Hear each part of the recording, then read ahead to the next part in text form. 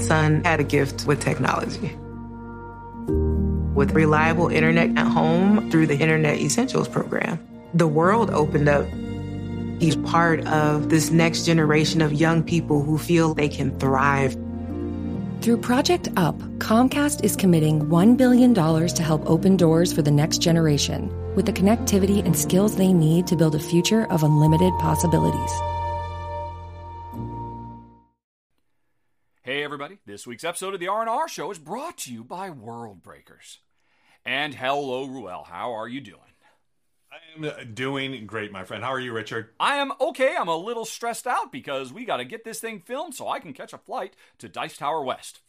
That's right. So, folks watching on YouTube, we are recording this on Monday instead of Tuesday this week in order to get it all edited down and ready to go on YouTube because Richard's going to be on an airplane flying in a couple of hours here, and I'll be driving tomorrow, which is Tuesday, to Dice Tower West. So if you're at Dice Tower West, please come by, stop by, and say hello, and we'd love to chat with you and maybe play a game. Yeah, and Ruel will be handing out buttons. Buttons aplenty. Oh, that's right, yeah.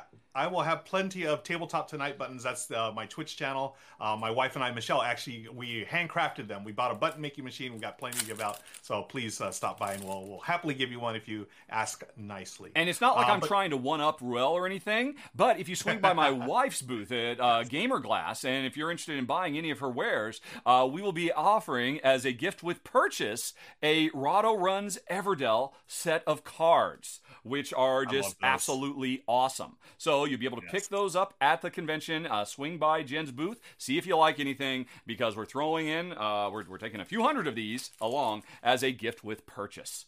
Alrighty. All right. I was going to say, could we perhaps do a tradesies? I will trade some buttons for some of those cards. I'll set one aside for you.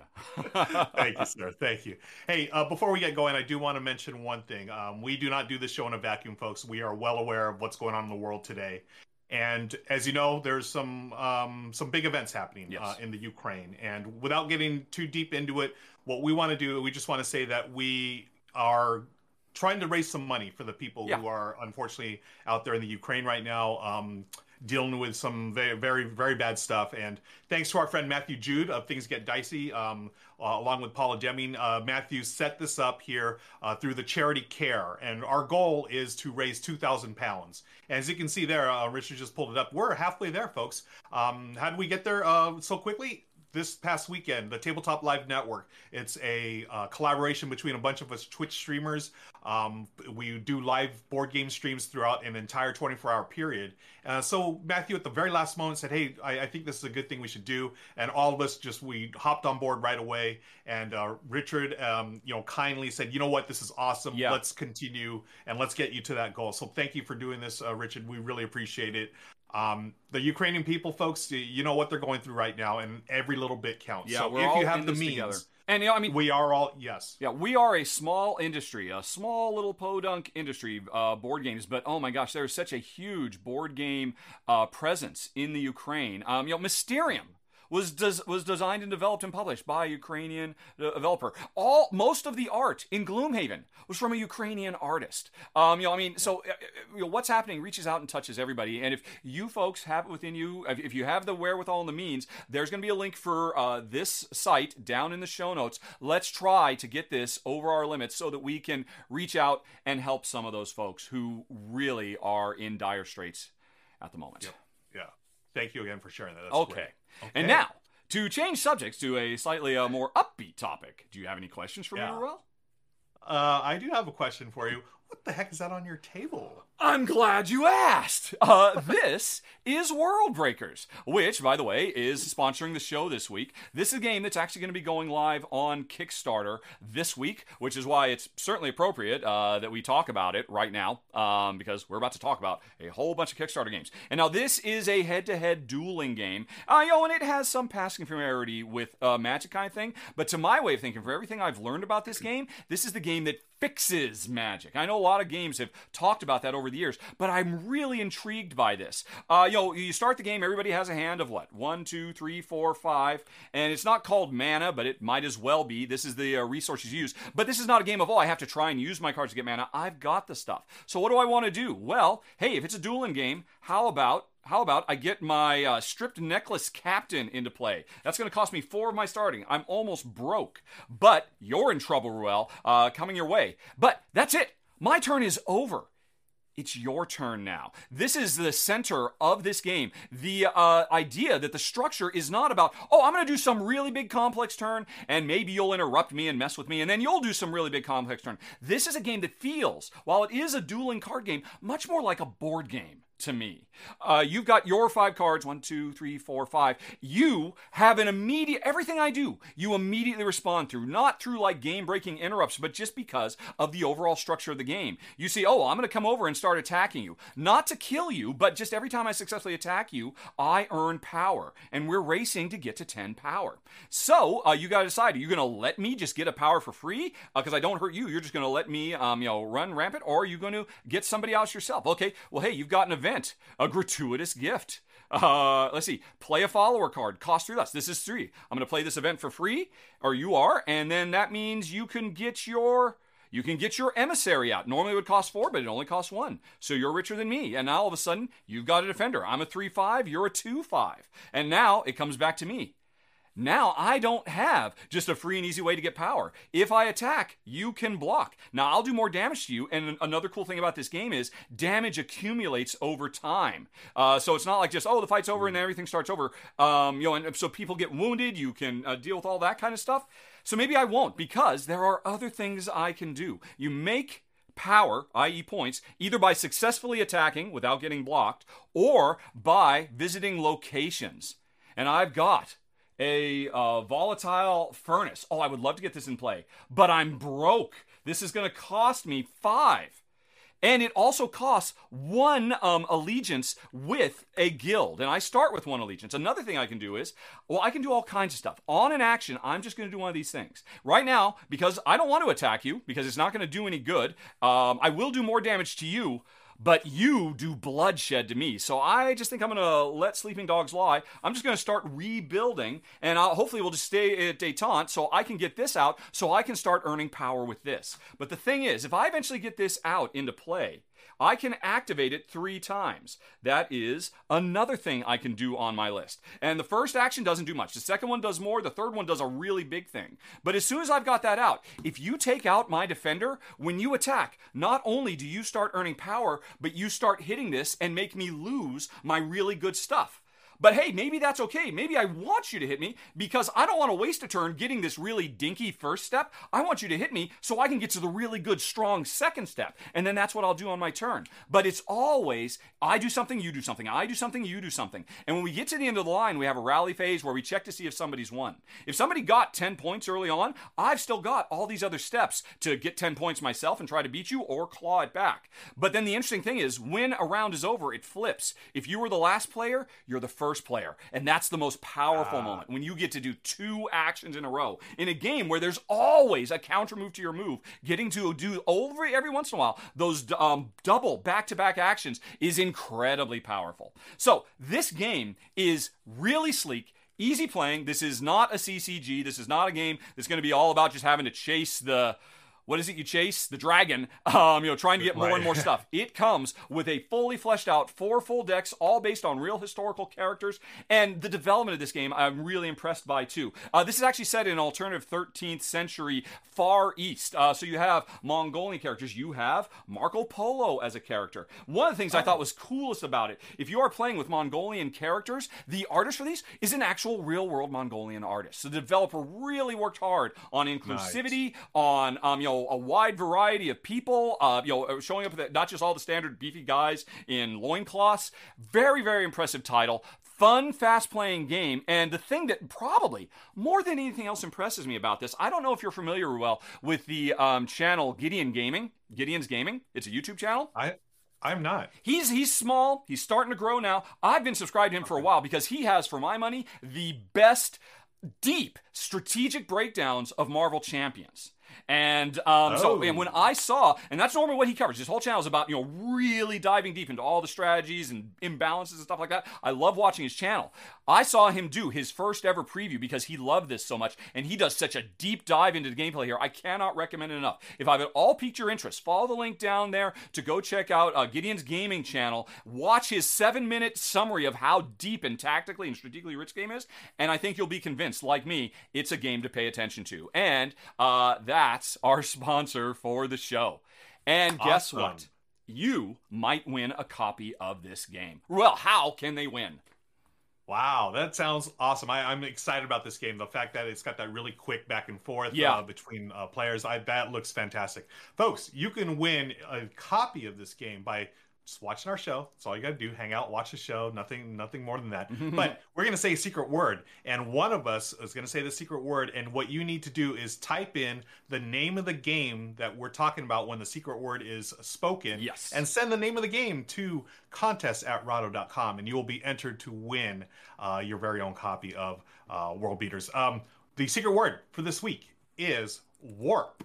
Yep. As in warp drive, WARP, warp. Warp. As in, one of us let's is gonna say do warp the time warp again. And hopefully that's in everybody's head now. Because it's been in mine ever since warp was suggested as a secret word. That's right. That's just where I go. So warp, folks, one of us is going to say it during the show. One of the games that we're going to be talking about on our top 10 list, you will type in the name of that game and send it over to contest@rahdo.com, and you'll be entered to win your very own copy. Okay, yes, indeed. So that's how we do it. Yep.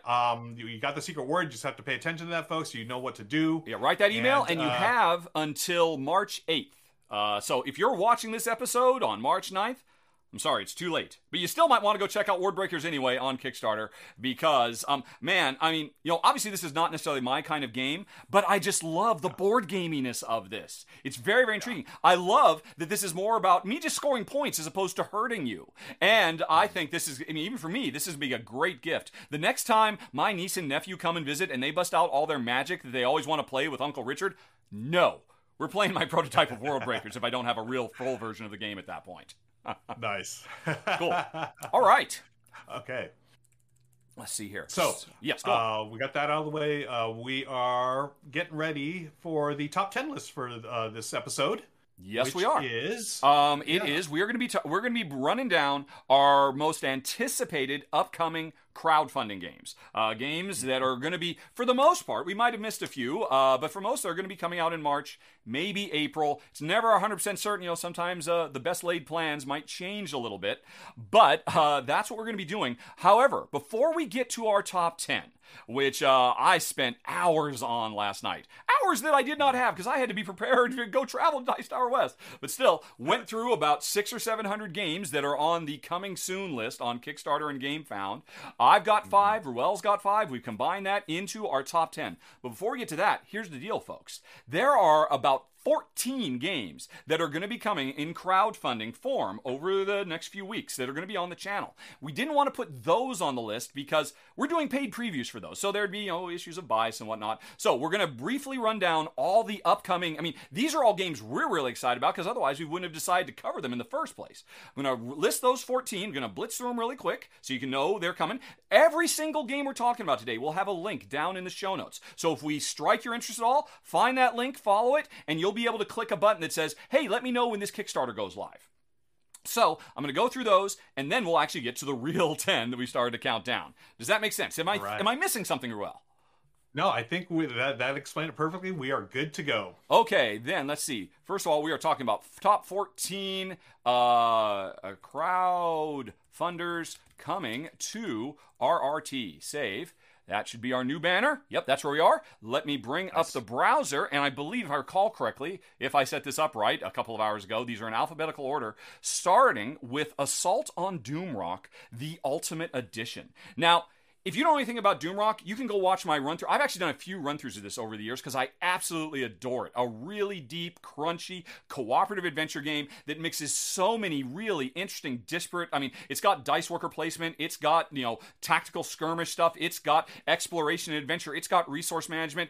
But it does it all in an incredibly tight, efficient, very Euro-y package, and a hilarious package, too. This game is often laugh-out-loud funny. And so, it's getting the Ultimate Edition, collecting all the stuff that's been out already, which I've covered over the years, and a really nice update and upgrade to everything. Shay did the run-through for this, and I'm actually kind of jealous. When I saw that player, I'm like, oh, I wish I want to play Doomrock on that. But anyway, that's going to be one of the games you'll be seeing on our channel in March. And then next up, we have got Autobahn, which is a run-through I'm going to be doing. I've already filmed it, but it won't be going live until the Kickstarter launches, I think in the middle of the month. This is a great economic Euro simulation that tracks the growth and development of the Autobahn from 1946 to 2020. And so it is deep, and it's really rich, and it does a lot of things very nicely. It's kind of like a card worker placement game, and every move you make is always creating opportunities for your opponents, and everything they do is creating opportunities for you. So you're always having to make really tough decisions. But actually, the most impressive thing about this game to me, Ruel, is as a die-hard pick-up and deliver hater, neither Jen or I like that. This is a pick-up and deliver game we actually really dig. Fabio Lapiano and Nestori Mangone, the two really hot Italian designers, have found a way to make Jen and me fall in love. So you'll be seeing that soon. A lot of picking up and delivering and building of the Autobahn. Ooh, then nice. We've got Darkest Doom, which we haven't filmed yet. I think Shay's still waiting on getting the prototype.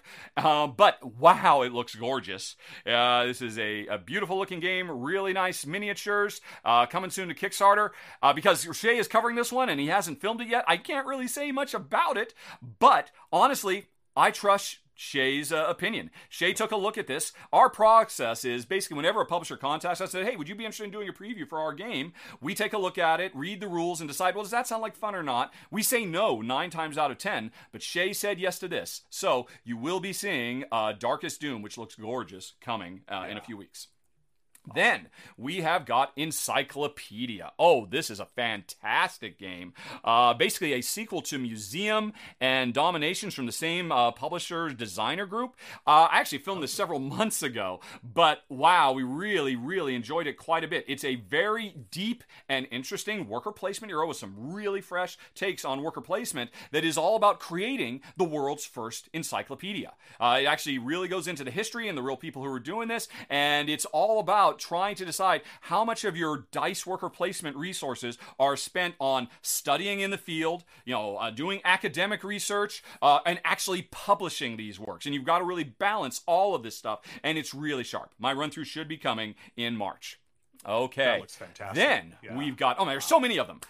This one is Hamlet. Look at this thing. This is the most goofy looking cattywampus tile layer you've ever saw, but I love it. This is a communal thing where we're all working together to try to build the best Hamlet. And all the tiles in this game are crazy triangles and diamonds and hexes and all of that. And at first I thought, why did they do this? But after Jen and I played it a little bit, I started to understand. Because in this game, you don't make perfectly regimented grids like Carcassonne or perfect hexes like Suburbia. You make things that feel more real and natural. It feels like as your Hamlet grows and it does all these weird circuitous routes, it's like, there must be a river there that it's running along. This feels real and it feels charming and atmospheric. So the feel is great. The gameplay is really, really sharp. But the coolest thing about it is, while there's an equal amount of focus on, activating things and doing quasi-worker placement and, deciding, what resources you're going to convert into other resources you can keep on expanding the town, to get those resources from one side of the town to the other requires donkeys. This game is all about donkeys. It's going to have cool, cute little donkey meeples. My prototype didn't, unfortunately. And as the game goes on and the city gets bigger and more circuitous and more winding because of the crazy tiles, you have to set up supply chains that you can activate from one side of the room to the other. So this is a logistical exercise as much as it is a worker placement game and a tile laying game. And yeah, Jen and I were both really blown away by it. It's from the designer of The Pursuit of Happiness, and Then We Held Hands. So I've loved those games. And Hamlet, well, you'll see why I like it when my run-through goes up in a couple of weeks. Okay. Super excited about that one. Yeah, great. You should be. It's great. But you know what? Awesome. So is Mercurial. This is an interesting one. This is a, what would you call it? It is a game about trying to make potions to fight monsters and save people in distress. Which, I'll be honest, is generally not the kind of subject matter I go for. I just don't find it intriguing. But this game, this card drafting game, where you're drafting different types of cards, some cards are assistants who will help you modify dice. Because the dice are the fuel that gives you the reagents you need. Oh, and look, there's Paulo making fun of me in the Klingon subtitles. What is he doing? Folks, always watch my videos of the Klingon subtitles. Paulo is hilarious. It's like a whole show of its own. But anyway, so you're drafting helpers to be able to control the dice. You're using dice to be able to get spell components. And then you're casting all these spells together to actually trigger the spells, which are the big point-giving thing. And the thing is, this game starts with trying to manipulate dice, kind of Yahtzee style, but then it goes so deep. Combos upon combos upon combos. These types of things, combos to let you manipulate this, so you can combo these other kinds of things, and it was just a blast to play. Even though it's not my type of subject matter, both Jen and I were super impressed, and you'll see that run through from Mercurial coming soon. Okay. All right. Yeah, sorry, this is so much, and we're almost through it. We're up to the O's. Oak. Actually, Ruel, I only just got this in the mail. I'm bringing it with me to Dice Tower West. Maybe we can play it. Can we play? Can we? Well, it'll be in my suitcase. I would love... Yeah, I would love to play this because this was actually on my list of games I wanted to cover. Yeah, so I would love to play this with you. Yes. Okay. Well, then it's a date. It is a date. We will be there. We will play Oak, which is a gorgeous-looking game. I think there's just a few pictures of it here on GameFound. Not on Kickstarter, on GameFound. But it has great production. And, it is about, druids trying to be in tune with nature and, restorative stuff. I mean, that's subject matter I really like. I really dig that kind of thing. And it looks really deep and crunchy. And I can't wait to give it a go. And I'll be playing it with you when we meet in person for the first time ever. So that'll be fun. Cannot wait. Yep. Yeah. And then you will destroy me at Oak. I'm sure will be step 2 of that process. I don't know about that. We shall see. We shall see. Okay. But anyway, Oak is coming soon. When I get back, after having played it with Ruel, I'll film a run through and tell everybody how it went. Wish me luck, everybody. Okay. Then we have got... Okay, another one that we have already filmed. Oh, Pilgrim. Boy, this is a very, very cool game. This is set in medieval, or maybe it's Renaissance-era England, but we are pilgrims for the church, and it is our job to try to basically help the world. A big focus of this game is collecting resources, not for our own glory, but to literally give alms to the poor. If we build big fancy buildings that, hey, once I built this building, I can use this power, you can pay me to use the power. Eventually, though, I'm going to donate the building to the poor because, that's kind of our goal, is to help people. And the gameplay is all driven by an excellent Mancala. A really cool, fresh take on Mancala. All the spaces on the outside of the board, you pick up all your pieces, you move them around clockwise. There's a few key twists, though. The biggest one is you don't have to activate the space you land on. You could activate anything around the board. So you could be doing little baby turns to set up big turns later. And then the other thing, this is a Mancala that has branching paths. You could go halfway and then cut across the Mancala to skip to the other side of the board because you really are desperately trying to get to a certain spot. So it's cool new Mancala stuff, really satisfying route building because we're trying to make pilgrimage roads to pilgrimage sites. We're also trying to open up trade routes so that we can boost the economy so that it can all come back to helping people. So, not surprisingly, this was all something that Jen and I found very, very engaging. Really cool. My run-through's coming soon. Okay.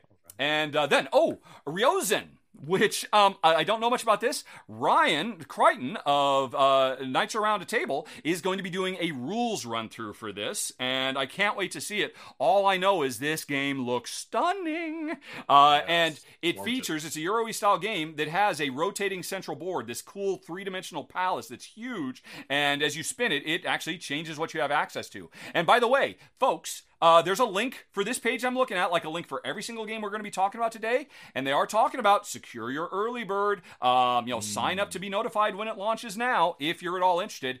That looks, if this is what the early bird is, that's a pretty cool looking early bird miniature you can get. I don't know, but I'm looking forward to seeing Ryan. Ryan does the best rules run-throughs in the business as far as I'm concerned. Anyway, so that'll be coming on the 16th. Let's see here, if all goes to plan. Then we're almost done. We move on to, what is this? Blood Twisted Moon? No. It was Blood Static Moon. Where is the title? Why are you not saying the title, YouTube, of my video? Oh, there's way down there. Yeah, Static Blood Moon. This is a cool, fast-playing little filler abstract game, which is all about dice drafting. There's dozens of D10s all over the board in different colors with different numbers. You roll them all, and then players just take turns drafting them, putting them on their own dodecagram, I believe it's called. And you're trying to create straights or of a kinds or matching colors in several different ways. You're trying to create them on the vertices of all these different triangles. You're also trying to create them in strings around the triangle. So every die you take has the potential to score in 3 different ways. But you are restricted. You can't take 2 of a given color on the same turn. There's 1 space you can only take if you unlock special bonuses. Wherever the Grand Sage is, you can't grab from that. So this is a game all about timing, and it's one of the crunchiest games we have played in quite a while that you can get done from start to finish in 10 minutes. Although there are modes you can play longer if you want. Really impressive. 2-player only game coming soon. Static Blood Moon. Okay. And then Tamashii. This is another one I'll be filming. This is a futuristic adventure game that, it's basically Terminator crossed with Blade Runner, because it's the future of Blade Runner, but AIs are taking everything and they're trying to kill everybody. So we are trying to save everybody, and because it's a cyberpunky future, half the game is traveling around, exploring, discovering things, interacting with people, saving people, fighting bosses and all that, but the other half of the game is driven by a little sliding puzzle programming minigame. And that programming minigame is driven by a bag builder a la Orleans. So you had me at bag builder, you had me at programming minigame, and you had me at cool neon-infused adventure as well. So there's a lot of really cool stuff here. You'll see my run-through for it coming soon. And I think we're almost done. Terraforming Mars, the Ares Expedition expansion, which is so weird. It's coming in March. It hasn't been announced at all. I did the world's first unboxing for it a couple of weeks. I filmed it now. Right. If you actually subscribe to me on Patreon, you can watch this run through right now, because my Patreon backers get to see my videos early before they go public, and they get to see them without ads. And it is cool. It addresses my issues I had with the original Ares Expedition. It introduces an amazing co-op mode if you want to play, not just a little tossed in co-op mode that the original had, but a really deep, interesting, rich one.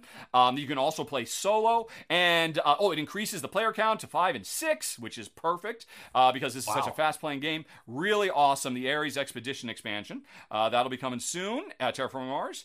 And I think... yes, we're not done yet. Let's see. This one is called... something Ice and Snow. Through Ice and Snow. This was actually in our last top 10 most anticipated Kickstarters when I just read about it. The publisher saw us talking about it and said, hey, you want to cover it? And they actually sent me an early copy of the rulebook, and they sent me this picture. This is the only picture of the game in the world. If you go anywhere else, all you just see is zoom-ins of cards and stuff like that. This gives you an idea. This is about finding the Northwest Passage. You can see we found some of it. We haven't found others. And it is a rich, deep, heavy game with a lot of interplay between players. I haven't gotten my prototype yet, but I'm really excited. Fingers crossed it's as good as I think it's going to be. But the rules definitely convinced me it's one to watch for. Through Ice and Snow. And then, I think this is it.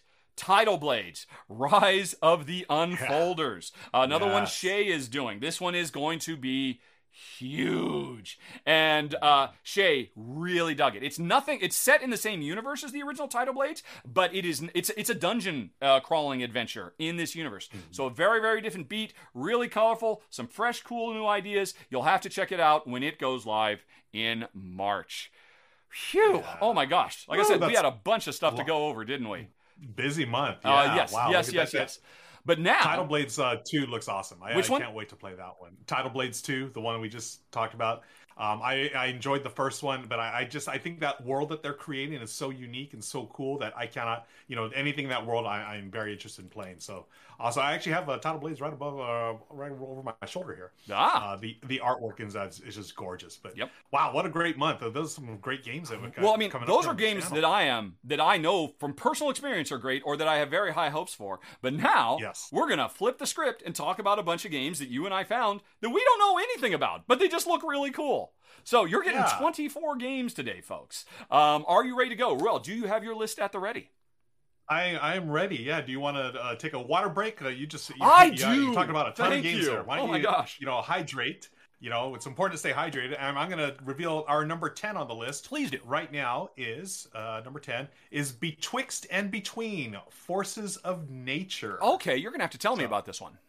Yeah, this one I think you'll like the description of it. It is 1 to 4 players, and this can be a solo game, take on the role of mystics. So you're finding your way through this strange land, exploring, trying to get the magical essence. And what you're doing is it's combining card placement with character movement, and you're trying to come up with combos to score points. And it's at its heart, it's a tile placement game, which I know you and I both love. I love tile laying games. Yes, and this one is the Force of Nature. This is actually a standalone. I mean, an expansion, not a standalone, an expansion to Betwixt and Between. Right. Which is what I'm showing on screen, by the way, folks, because there's no pictures of the expansion yet. So I'm just showing Betwixt and Between pictures on screen right now. Yeah. So I haven't played the original, but I think this looks really interesting. And the expansion, what it does is they give you some new exploration cards, and also give each player their own mystic abilities. So we always talk about asymmetric abilities. They're putting that in here in the expansion, which I think would be a fine point for us to start off. You get extra artifacts and so forth. And according to the description here, you're going to have some epic turns, placing tiles and collecting sets and building your patterns and stuff. So this one looks really interesting. The art looks really cool, and I'm excited to try it. That is our number 10, Betwixt and Between: Forces of Nature. Okay, it sounds good. And it's interesting you say, the stuff you say that it adds, those sound like the things like, why doesn't it have these things? So, like you said, it's probably a good time to jump on board. Good call. That's right. Okay, well, we are going to move on to my number 9 after I get another drink of water, because I've got the frogs in the throats. If you're an athlete, you know the greatest motivator of all is the fear of letting your teammates down. After all, a team is only as good as its weakest link. So you owe it to those wearing the same jersey as you to be your best every time you step on the field. That's why there's no vape in team. When you vape, you can expose your lungs to toxic chemicals that can damage your lungs. If you're a step behind, the team's a step behind. Brought to you by The Real Cost and the FDA. Yeah. Hopefully that took care of it, and everybody enjoyed the little gargling intermission. Okay. All right. Alrighty, so let me talk about my number 9, which is Age of Comics, The Golden Years. Which... Oh, yeah? Oh, I was going to say, I know this game, and I'm excited about this. Oh, really? Okay, yeah. It is definitely one I am intrigued by, in part because I'm a lifelong comic book fan. I have been ever since I was a little kid, and, these days, maybe I love more of the comic movies than the comic books, but I still love comic books, too. So an entire game about the golden age, the 20s, 30s, 40s, when, superheroes were first coming about. But, comic books about cowboys and romance and detectives and everything else was incredibly... It was so amazing amazing the width and breadth of subjects that were available back then, as opposed to, comics are like a little bit more condensed these days. And so an entire game about this, which as I understand it, focuses on trying to run the most successful, upstart comic company, focusing on different genres, investing in different writer-artist combos, trying to pay attention to when a given writer or a given genre is really hot and get stuff out there. If somebody else starts something really popular, you can say, well, okay, I'll try to make my own popular thing, or I'll make a knockoff of your thing. I'll make Super Dude after you make Superman and see if I can leech away some of your sales. So all this stuff sounds really cool. And then on top of it, I don't think there's any pictures of it on Board Game Geek, but apparently there is a map of Manhattan, which is where all the comic book companies were, a lot of them were located there. And so in addition to everything I just described, there's also kind of this area control thing where you're trying to stake out a claim on all the hottest sales points in the city as well. And I have to admit, that I'm a little bit less interested in, because it sounds like, well, maybe that's area control, maybe that's going to be a bit of two punch 'em, rock 'em, sock 'em. I'm not quite sure, but I'm still definitely willing to give it a go, just because the subject matter is really intriguing, and it seems like, from the description that I've read, it could be something very, very cool. So that is number 9, Age of Comics, The Golden Years. Yeah.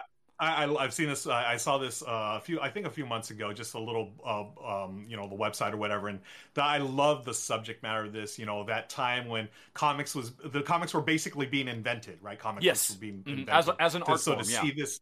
Yeah, and to see like a game take this on, that's the beauty of Kickstarter. You could literally find almost anything on any subject matter gamified, and I think that's a great segue to our number 8 game. Speaking of different types of subjects for board games, our number 8 is Hot Diggity Dog. Just the name alone it just grabbed me. Like you, I just laughed out loud. I literally laughed out loud when I saw it. And what the heck is this game? It is a game about selling hot dogs at the ballpark. I mean, how brilliant is that? Take me out to the ball game. You've got 9 innings at the brand new baseball stadium. You and your fellow vendors, you're trying to get those hot dogs out there. You have different sections of the park you could sell in. You could fulfill up to 3 hot dog orders per turn. You go back to the commissary to refill your supplies. Maybe you need some condiments, some more dogs or whatever. The fact so I love baseball. Yes. I love go Dodgers. I'm a Dodger fan for life, and just going to the ballpark has a very special meaning to me and my family. We go there at least once a year, and even to the local minor league parks. I just love being at the ballpark. There's a certain just the atmosphere is it's very just warm and fuzzy for me. And to play a game like this, where I can just imagine all the vendors over the years, hey, give me a hot dog or a dog and a beer, please, or whatever. I want to do that, and this game is going to let me do that. That's why Hot Dog Diggity Dog is our number 8. I mean, just for the name alone, come on. I saw it on the list, and it made me laugh out loud last night at midnight when I saw it. It made me laugh out loud. I mean, there's just, you're right. You were right to point out that this is the beauty of Kickstarter. I mean, there's no way a game like that gets made in the traditional format for board games. Yeah. But Kickstarter can make dreams come true. Yeah, it totally is, and I'm geeking out over the theme, of course, but there's push your luck, there's worker placement, there's like a rondelle. I mean, come on, it's got everything that we love about board games, but in the funniest theme ever. So Hot Diggity Dog, I can't wait to check it out. Yep, and and you also can say, hey, can we play some Hot Diggity Dog too? So there's something to be said for that. No, that's cool. Yes. It looks really charming. It looks like the art's very nice. I'm sure it's a very passion project, and I hope it finds an audience because it deserves to. That's just so charming. Okay, number 7 on the list is not particularly charming at all. It is the Paradox Initiative.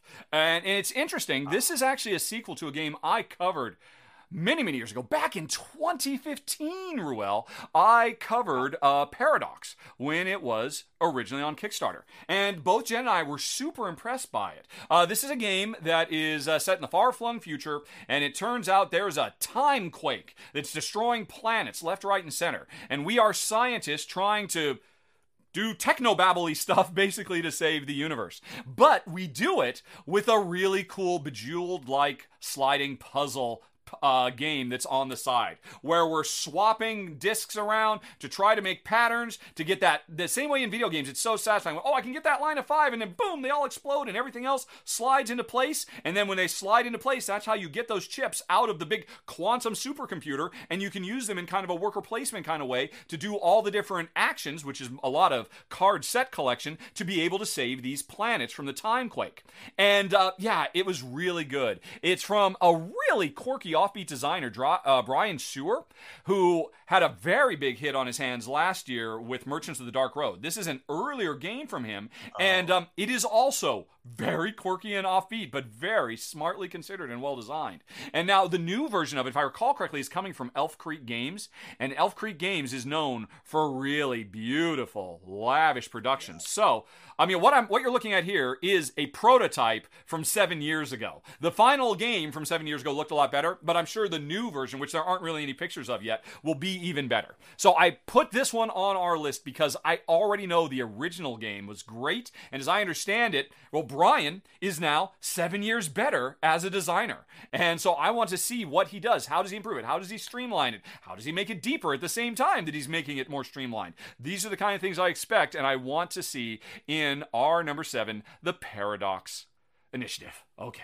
Yeah, I'm excited because of those two words, Elf Creek. They put phenomenal games out there, and I think they're going to do this one right. And just looking at that video, I love seeing the old school handheld cam. Oh man, yep. That's a throwback right there. That's wonderful. Yeah, that's a young man's game doing handheld cam stuff. I'm too old for that bleep now. Okay, let's move on to our number 6 yes, what do we got on our 6? list here of upcoming games on Kickstarter and or GameFound. Trailblazer: The John Muir Trail. Oh, so okay. This wasn't on my radar, but after doing my research last night, I looked at the title. I was like, okay, this seems interesting. But two things stuck out to me right off the bat. The artist, look at the artist, Andrew Bosley. Oh, yes, right. If I recall correctly, Andrew Bosley made my top 10 favorite game artists when I did that list a few years ago. He's mine. I just played Tapestry the other day for the first time in a year and a half, and it reminded me how much I love Andrew Bosley's art. So this is the way I'm going to explain this is, remember the game Parks that came out like a year or two ago? Yeah. It's Parks, but a deeper, more rich game experience. You're still going along the little trail here. In this case, the John Muir Trail, exploring and discovering things. You're going to go through the meadows and mountains and everything, but it's going to have a little more set collection. It's got some worker placement. You're going to be taking actions, a little more Euro-y, from what I understand. Again, the theme got me right off the bat. I was like, this. I mean, just look at it. It looks gorgeous. Oh right? yeah. Art. Yeah, it really did remind me of Parks, but just a deeper Parks. Now, I love Parks, especially with the expansion, but I feel like this is going to take it to that next level. Especially, I can't get over the art. I love Andrew Bosley so much. He's easily a top 5 artist for me, and that's why Trailblazer: The John Muir Trail is our number 6. Good choice. I am embarrassed that I did not see that. That somehow I just completely overlooked it. What is wrong? I guess I was too tired, but I'm really glad you pointed out. I think that for me it was the name. A Trailblazer: The John Muir Trail. I honestly thought it was like a book being kickstarted, like a coffee table book, and I'm like, oh, this is about the John Muir Trail, whatever. But then I looked at it, I was like, wait, that looks, and I dove a little deeper. It's like, oh, Andrew Bosley, a game. You had me right there. So I'm really excited about this one. This looks fantastic. Well, you got me excited, and I wasn't before. But yeah, you had me at Andrew Bosley, but then you really had me at Parks for Gamer Geeks. Yes. Parks is a lovely little game, but yeah, it's a total gateway, really nice to play with families and kids and stuff like that. But yeah, a big, heavy, deep, rich version of that with one of the best artists working in the industry. Yes, please. That is an excellent number 6. But it's not as good, Ruel, as our number 5, which also features an amazing art pedigree. Number 5 on the list is Ra. Just good old-fashioned R.A. Reiner Knizia Ra. It's interesting. Don't worry, folks. If you've been missing it, next week we're going to get back to our regular top 100 games of all time countdown. But in a previous episode of our top 100 games of countdown, I listed Ra as one of the best games of all time. and I will stand by that. I will fight anybody who disagrees. And I will join you in that fight. So yes, you'll fight beside me on that. Yes, yes. You have my sword. Yep, and my weird bidding scarab or whatever it might be, trying to throw some Raw humor in there. So Raw is. Many would argue, and I might as well, Reiner Knizia's greatest design ever. I mean, there's a lot of really good candidates, but Raw is also one of the greatest auction board games of all time. And now it's going to become one of the prettiest games of all time because it's getting a lavish, deluxe reprint, redo from 25th Century Games and the art of Ian O'Toole. And you want to talk about hot art. Ian makes hot art. This looks gorgeous. One of the premier, greatest designs of modern board gaming. Now, with art from one of the greatest artists working today, this is going to be a very big deal. Because, don't get me wrong, Raw has always been great. Every version of Raw has been great, but it might be kind of hard to convince people to play if you have your old Dutch version of Raw from 1997. And you're like, let's play this. I don't know. Can we play something else? People will be lining up around the block to play Raw now because it looks gorgeous. It looks as good as it's always played, which is why it makes a list at number 5, Raw.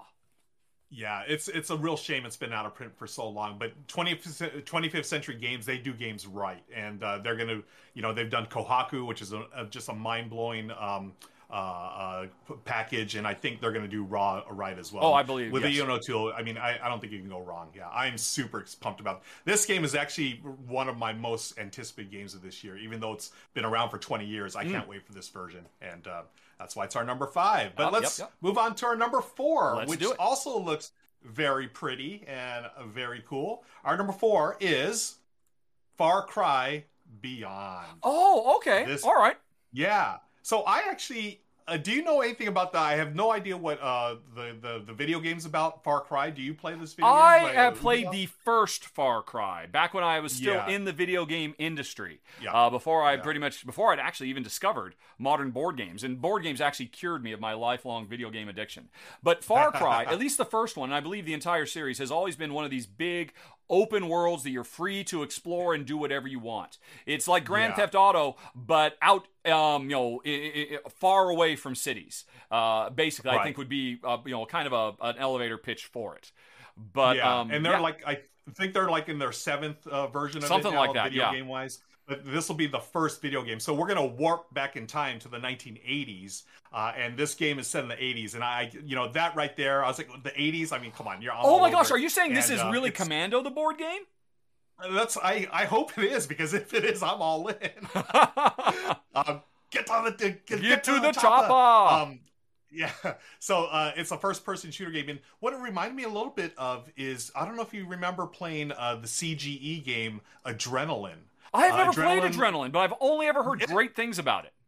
It's a fantastic game, and this, I feel like, takes a little bit of that, where they take the first-person shooter element and put it on a board game, and they do it more of like, this was really interesting. So there's not really much info on the game, but from what I saw, there's a video I checked out that talks about how this is almost got some legacy elements to it. Okay. Where you're ramping up, leveling up your characters and your dice that you're going to use to resolve stuff. You can level those up and get better dice, improve your characters, get more weapons. And, as you go on, just like any first-person shooter, you're going to get better stuff as you go on. And you can see the little animals there and stuff that you're going to fight against. And, my hope is that dog is on our side. Because that's a way looking. That looks like cool a friendly dog, right? pooch to me, quite there. That little miniature.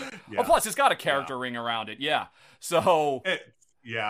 So it's again, it's set in the 80s. So right there, I'm all over it. And if just again based on my preliminary overview of this, if it's anything close to Adrenaline, I think it's gonna be a winner, because Adrenaline is such an underrated game. Like, I think people got away from it just because, first-person shooter, whatever. It's actually a little more Euro-y than you think. Yeah. So it's Adrenaline's wonderful, but I'm hoping that Far Cry lives up to the hype as well. So that's why it's on the list. You want Arnold Schwarzenegger's Commando crossed with CGE's Adrenaline, and that's what you're looking for And I would be all in on that. Yes, get to the chopper. That's why it's our number.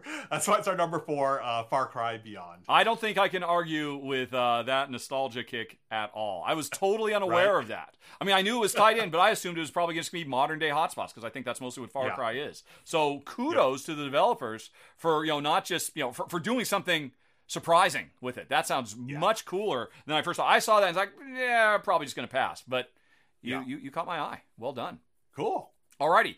But I know number 3 has caught your eye. And this one's going to be huge. And it's going to prove to the world that we are not done with roll and writes. Roll and writes are just getting started, folks. Roll and write haters, get comfortable. They're here to stay with our number 3, Motor City. Yes. Oh, I'm so glad you put this on the list. Yes. From Ben Pitchback, Matt Riddle, also Adam Hill. But Ben and Matt did Fleet the dice game. And more recently, they've done Three Sisters, which is another very hot roll and write. And this is going to be the next one. And unfortunately, I don't think there are any pictures of it on Board Game Geek. I think I looked it up. It's just a cover. Right. But let's just go on ahead and say Purple Moose Plays. I don't know your channel, Purple Moose, but show me what you got. Alrighty. And this looks like a new roll and write from Ben Pitchback and Matt Riddle. Multiple pages that aren't just a bunch of spreadsheets, but pages doing completely different things. Honestly, this looks like Kanban, the roll and write to me. It looks like there's test lines. It looks like there's assembly lines. It looks like there's some kind of dice drafting or maybe dice worker placement. I don't know much about this, but this looks very, very cool. And I love a roll and write. The only thing I love more than a roll and write is a really heavy, crunchy roll and write. Because generally, you think roll and writes, you think just nice little, Yahtzee or Yahtzee Plus type things. But I expect this is going to be deep and rich. Not going to replace Kanban on the heaviness factor, but it looks like it's got a fair bit of dice rolling and then assigning those dice to do actions and then doing all kinds of vehicle development. And Kanban, I didn't think I was going to care about that subject matter. Honestly, I don't care about cars, but I found myself really pulled into the subject matter. It was really compelling. And so I expect this one will be too. And again, the design pedigree is untouchable. Ben and Matt are fast becoming, and they've done a lot of great stuff over the years, but they are becoming the emperors of the roll and write space. This is a great 1-2-3 combo. Fleet the dice game, Three Sisters, and if all goes to plan, Motor City, which is our number 3. Yeah, they're a wonderful design team, and I think this falls right in line with those other games you mentioned, Fleet and Three Sisters. Gonna be awesome. I cannot wait to play this. We were just talking about Three Sisters recently. I love that game. It's a very crunchy roll and write, and Motor City is gonna be along those lines as well. Cool. All right, great choice for number 3. But let's check out number 2 on our list. Let's check out number 2. Number 2 is Be Hexed, an unconventional deck building game. Okay.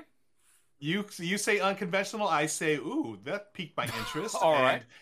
An unconventional deck builder of Arcane Combat. Okay, Yeah, so you are playing as battle mages, you're specializing in a certain magical discipline, and it's deck building, right? You have your hand of spells, and your hand of spells is your defense and your currency. So you're going to be sacrificing your currency and giving up your defense at the same time. So it's one of those, okay, how am I going to balance this out, right? And the cool thing is, once you get those new spells, they don't go into your discard pile. They go right into your hand. So you can play them immediately. Okay. And I like that about it. And it's interesting because one of the things I was looking at in the overview is you're not trying to build up like victory points or resources in your deck. You're trying to build up the way you want to interact with the other players, because certain spells are going to go better with other players or against other players. And I think that's so fascinating.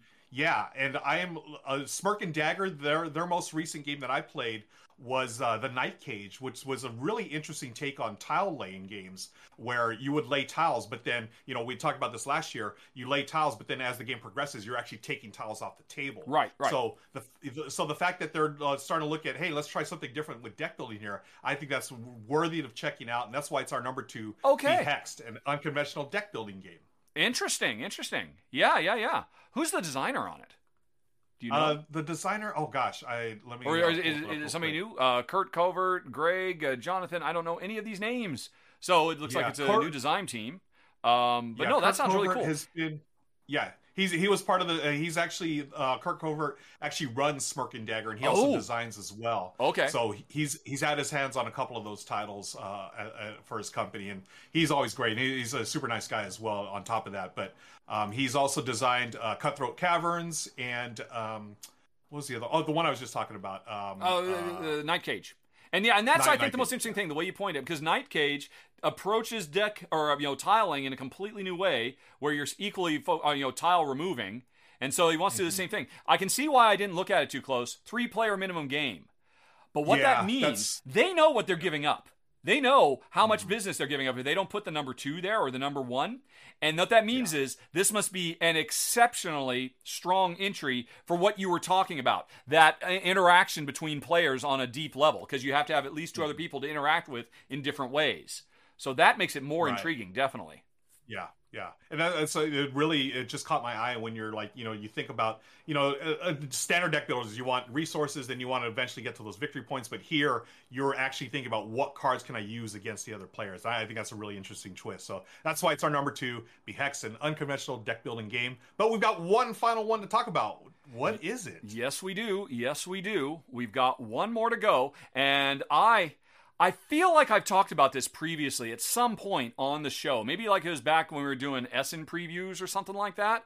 But I have been stoked for this game for probably the better part of a year. So why don't I tell you what the name of it is? It's Frozen Frontier. And there is one reason, and one reason only. Oh, no, there's plenty of reasons. But publisher, Cosmodrome Games. Cosmodrome Games is unstoppable at this point. Everything they do, this Russian developer, this Russian group of young designers have just been putting out amazing title after title after title. And if I were to let's see. Hold on a second. I don't want to do that. I just want to bring up Cosmodrome's pedigree for a little bit. Smartphone Inc., Aquatica, Origins First Builder, First Contact. Did you ever play First Contact? You wouldn't. Michelle would love it. Yeah. Really, they are just on fire. The Escape Tales series, those were very popular as a new take. Inuit, the Snowfolk. Wow. A lot of really good stuff. This publisher, this group of developers. And so I think this is a game from one of their newer designers in the group, I think. But I am really intrigued by it because... I've heard from them. I mean, because I have covered some of their games in the past, and I had emails with them, and they say, "Oh, this is our best game to date. This one, forget about everything we've done up till now. Forget about your furnaces and all the rest of it. Because all these Russian designers have come together to make this really cool game. Now." It's kind of a downer. Earth is not doing so great. We've got to populate another planet very, very far away, and doing really big, heavy, meaty. Let's see, are there pictures? There must be pictures. I should show pictures. Euro-style worker placement. Dealing with the actual transport of people across the whatever the stellar distance is to get there. There's all these different planets we're working on. We're doing all these different kinds of... just looking at it, where's a picture of the board? This is a very busy board with a lot going on. And more than anything else, I am attracted to this because of the pedigree, because this promises to be their biggest, heaviest, crunchiest game to date, and they have not let me down so far. And, I like really hard science fiction. Even if it's a little bit grim, it's about the end of the world as we know it, but hey, let's make a new world. But, I cannot wait to get my hands on number 1 on the list, Frozen Frontier. Okay. Yeah, I remember you talking about this during the Essen show. Yeah, it looks fantastic. Yeah. Wow. There are some great games we talked about today. I cannot wait for not just our top 10, but the other 14 that we talked about. Oh my gosh, a lot of good stuff coming out real soon here, friends. Well, the question is though, folks, did you hear it? Did you do the time warp again? Did one of us say it? And if so, what game was it that we were talking about? Because you need to, as a reminder, send the name of that game as the subject of an email to contest@rahdo.com so you can win a copy of the excellent, and I'm sure it's about to start on Kickstarter. Definitely keep an eye out for it. I am very, very impressed. And again, did I mention Gideon's Gamings? Did I? You did, yeah. Yes. Yep. If you like, totally as an aside, if you like Marvel Champion, go check out Gideon's channel. You must.